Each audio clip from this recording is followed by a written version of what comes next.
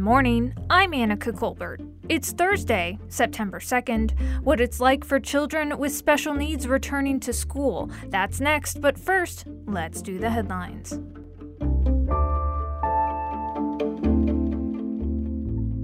The effectiveness of both the Pfizer and Moderna COVID-19 vaccines have significantly waned over time. That's according to new research from UCSD published in a letter in the New England Journal of Medicine. The authors measured the effectiveness of the vaccines among healthcare workers at UCSD Health. They noted that the vaccine effectiveness back in March through June exceeded 90%, but by July it had fallen to 65%. The price of a home in San Diego has gone up more than 27% in the past year. That's according to the S&P CoreLogic Case-Shiller National Home Price Index. San Diego prices have also exceeded other California home markets. It's the second largest price jump in the country. The only market with price gains higher than San Diego is Phoenix, Arizona, at just over 29%. As the Calder Fire continues to rage in the Lake Tahoe Basin, Governor Gavin Newsom says he'll support those who were in harm's way, and he reaffirmed the state's commitment to fighting climate change. So we'll deal situationally as we do here in California to suppress these wildfires, but we have to deal with the sustainable responsibility to continue to lead on climate change. And that is our resolve and commitment, a backseat to no one in this country in terms of our commitment to radically change the ways we produce and consume energy in our state. Newsom says he'll be going back to the Calder Fire burn zone in the next few days to see more of what's been lost and what's being done to protect those still in the fire's path. From KPBS, you're listening to San Diego News Now. Stay with me for more of the local news you need. Long ago, when the public square was the only place to share news, events, and happenings, people were drawn to it. Living in community with others was the route to understanding each other and the world around us. The public square has changed dramatically, but our need to learn and understand one another hasn't. This is Port of Entry, the Parker Edison Project. Listener-supported KPBS Cinema Junkie. Thank you for listening to KPBS Podcast and for being part of our region's virtual public square, where you learn not only about the headlines of the day, but about culture, music, and the issues that are important to all of us. Help keep the virtual square alive and well. Support podcasts like the one you're listening to right now. Just go to kpbs.org, click the blue Give Now button, and make a donation. And thanks again.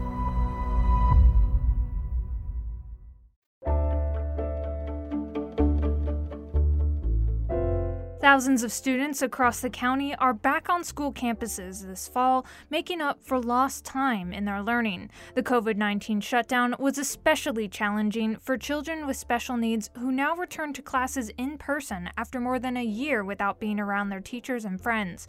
KPBS education reporter MG Perez introduces us to one mother determined to make sure her son gets the education he needs.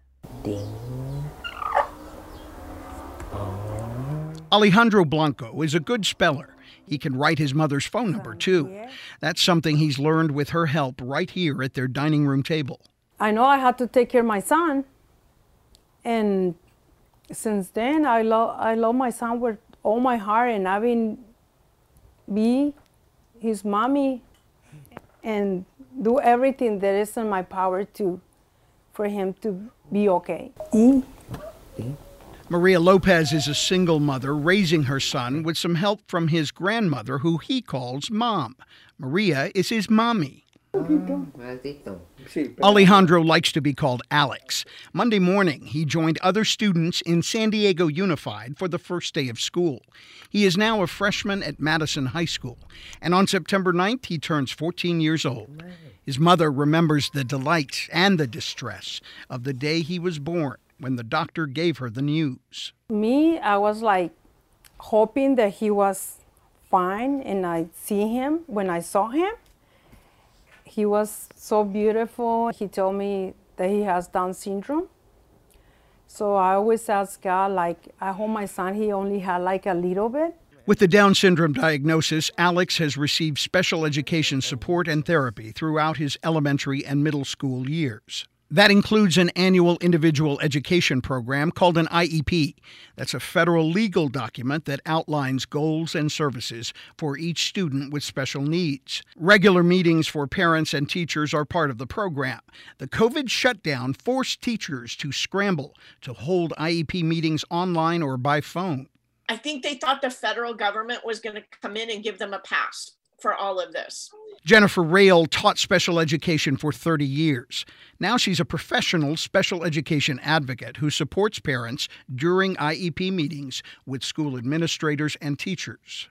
Really, parents just want to know where their kids are at, if they've regressed during this time, if they've made progress with virtual learning. They just want answers. This fall, San Diego Unified is offering online learning through its Virtual Academy program and will also offer a choice of online or in-person IEP meetings. Fine. While Alex made some progress while learning at home, his mother is happy that he's at Madison High School now, where he has friends. I want the best for him. And I know he can learn a lot. If you work with him, I know he can do a lot of things, and he can be successful for his and for later on. Yes. Show us what you got, Alex. Later on for this young man means after he turns 21 and ages out of the school support system as an adult. While that's 7 years away for Alex, Maria Lopez says every semester counts. She feels most comfortable expressing the love for her son in her first language. Adoro es todo para mí. Es un amor incondicional, un amor tan grande que yo siento por él. Love modeled and learned in the most important lesson of all. And that was KPBS education reporter MG Perez.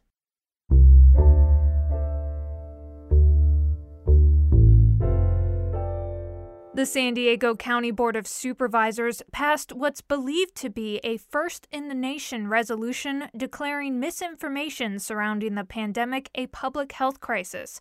KPBS health reporter Matt Hoffman says it came after 15 hours of often contentious public comment. The resolution says misinformation surrounding coronavirus is prolonging the pandemic and potentially deadly for San Diegans.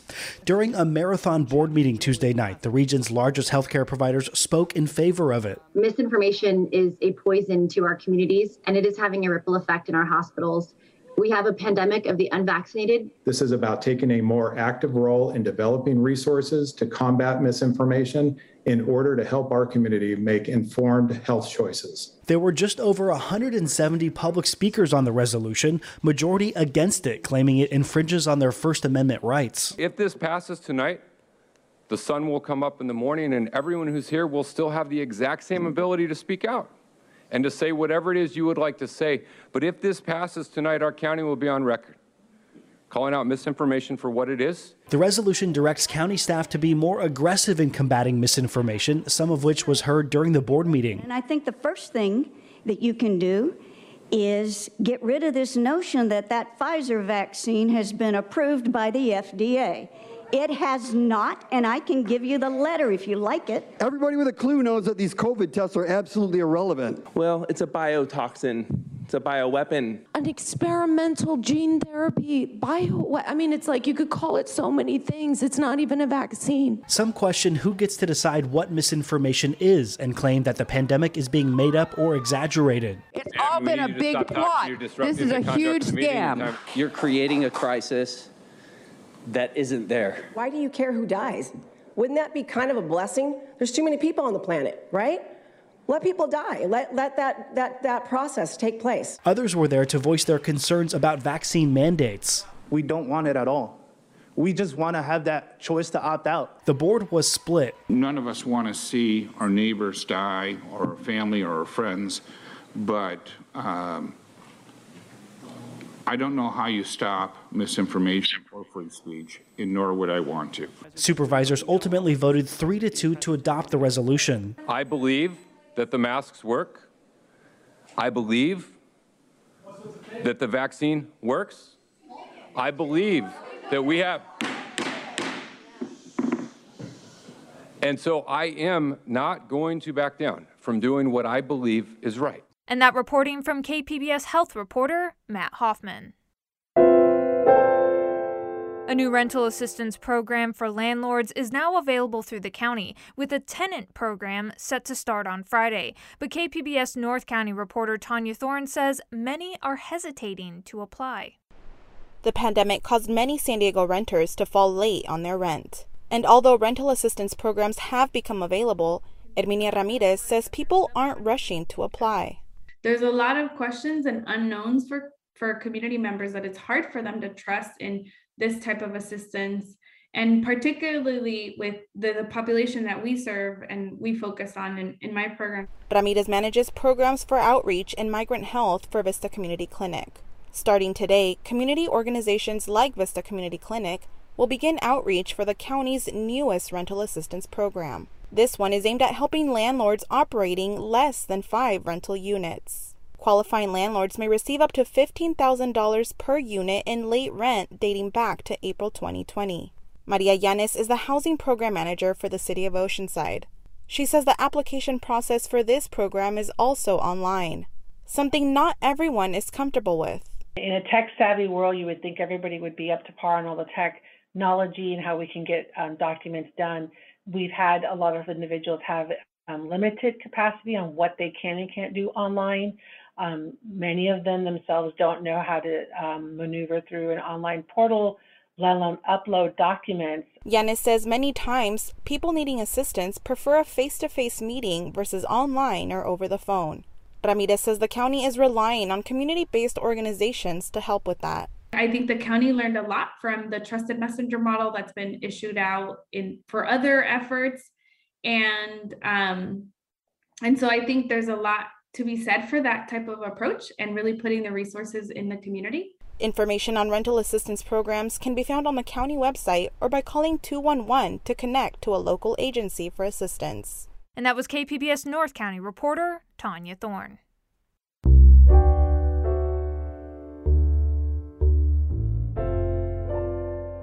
And we have an update today about a South Bay brewery that was recently forced to take down its outdoor dining area while its neighbors were able to keep theirs. KPBS's Melissa May has more.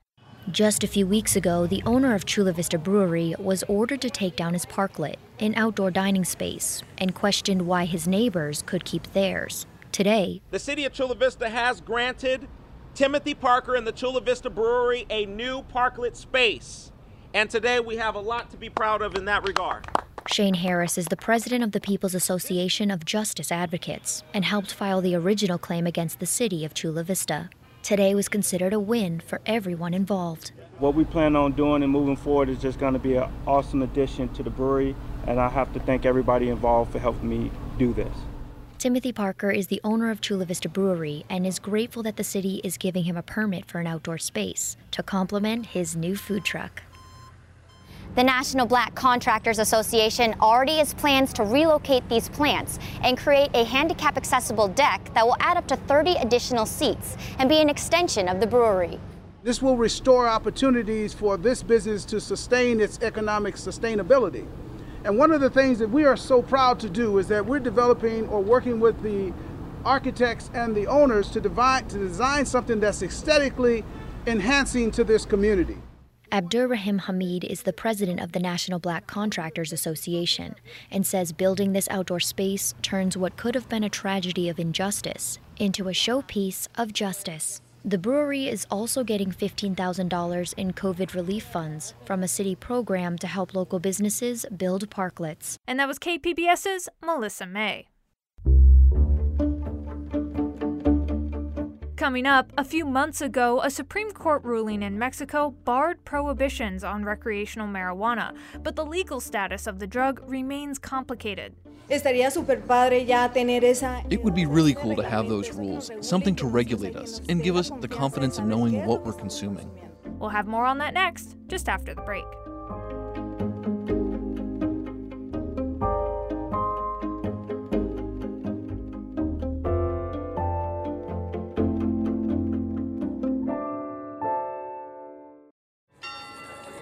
Long ago, when the public square was the only place to share news, events, and happenings, people were drawn to it.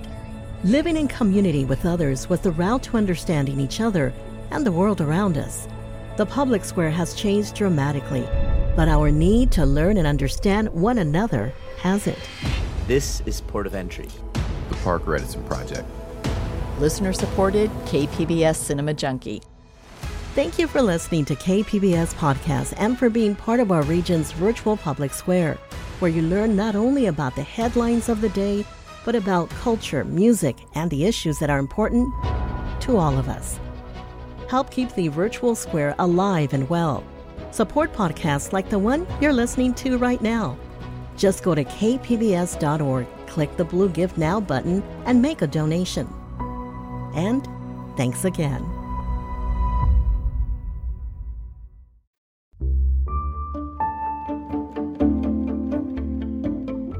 Mexico's Supreme Court made headlines around the world in late June when it ruled that prohibitions on recreational marijuana were unconstitutional. But despite that seemingly sweeping ruling, the legal status of marijuana remains a complicated one. And that's frustrating for entrepreneurs who look forward to the possibility of selling the drug legally. From the Fronteras desk in Hermosillo, KJZZ's Murphy Woodhouse reports.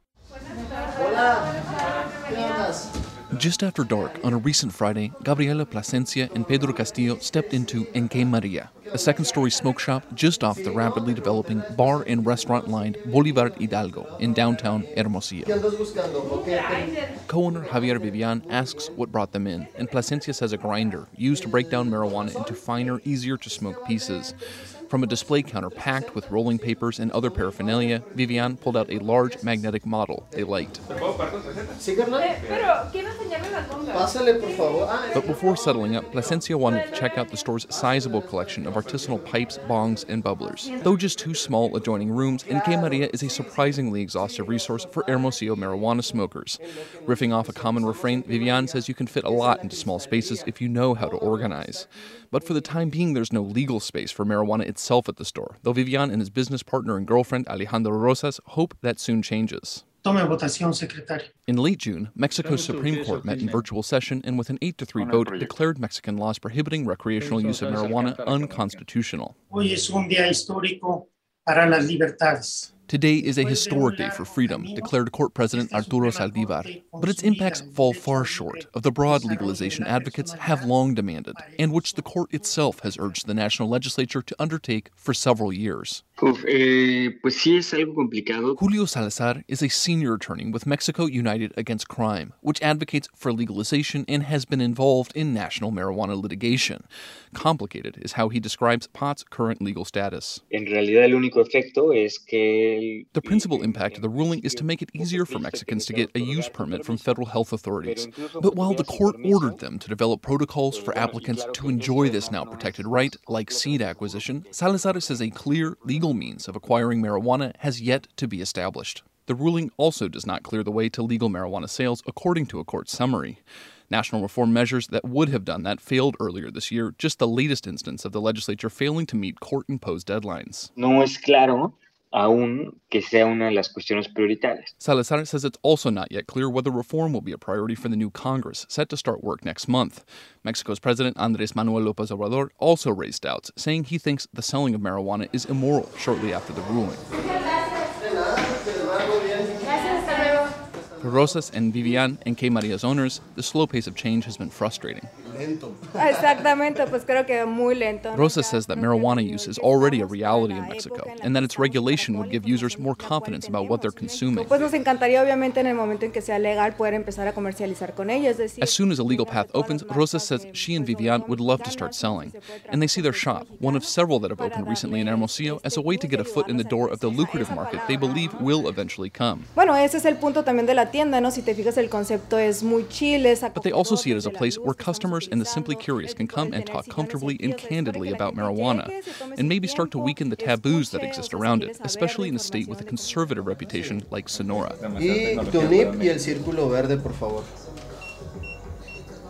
After punching in his card's pin, Castillo and Plasencia packed up their new grinder and some rolling papers. But Vivian said the Flamingo Bong would be waiting for them next time. Down on the street, both say they hope legalization comes soon and that users in the country as a whole would benefit. Siento yo que es una gran oportunidad.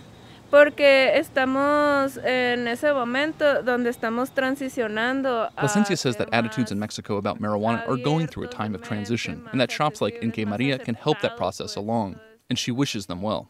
And that was KJZZ's Murphy Woodhouse reporting from Hermosillo.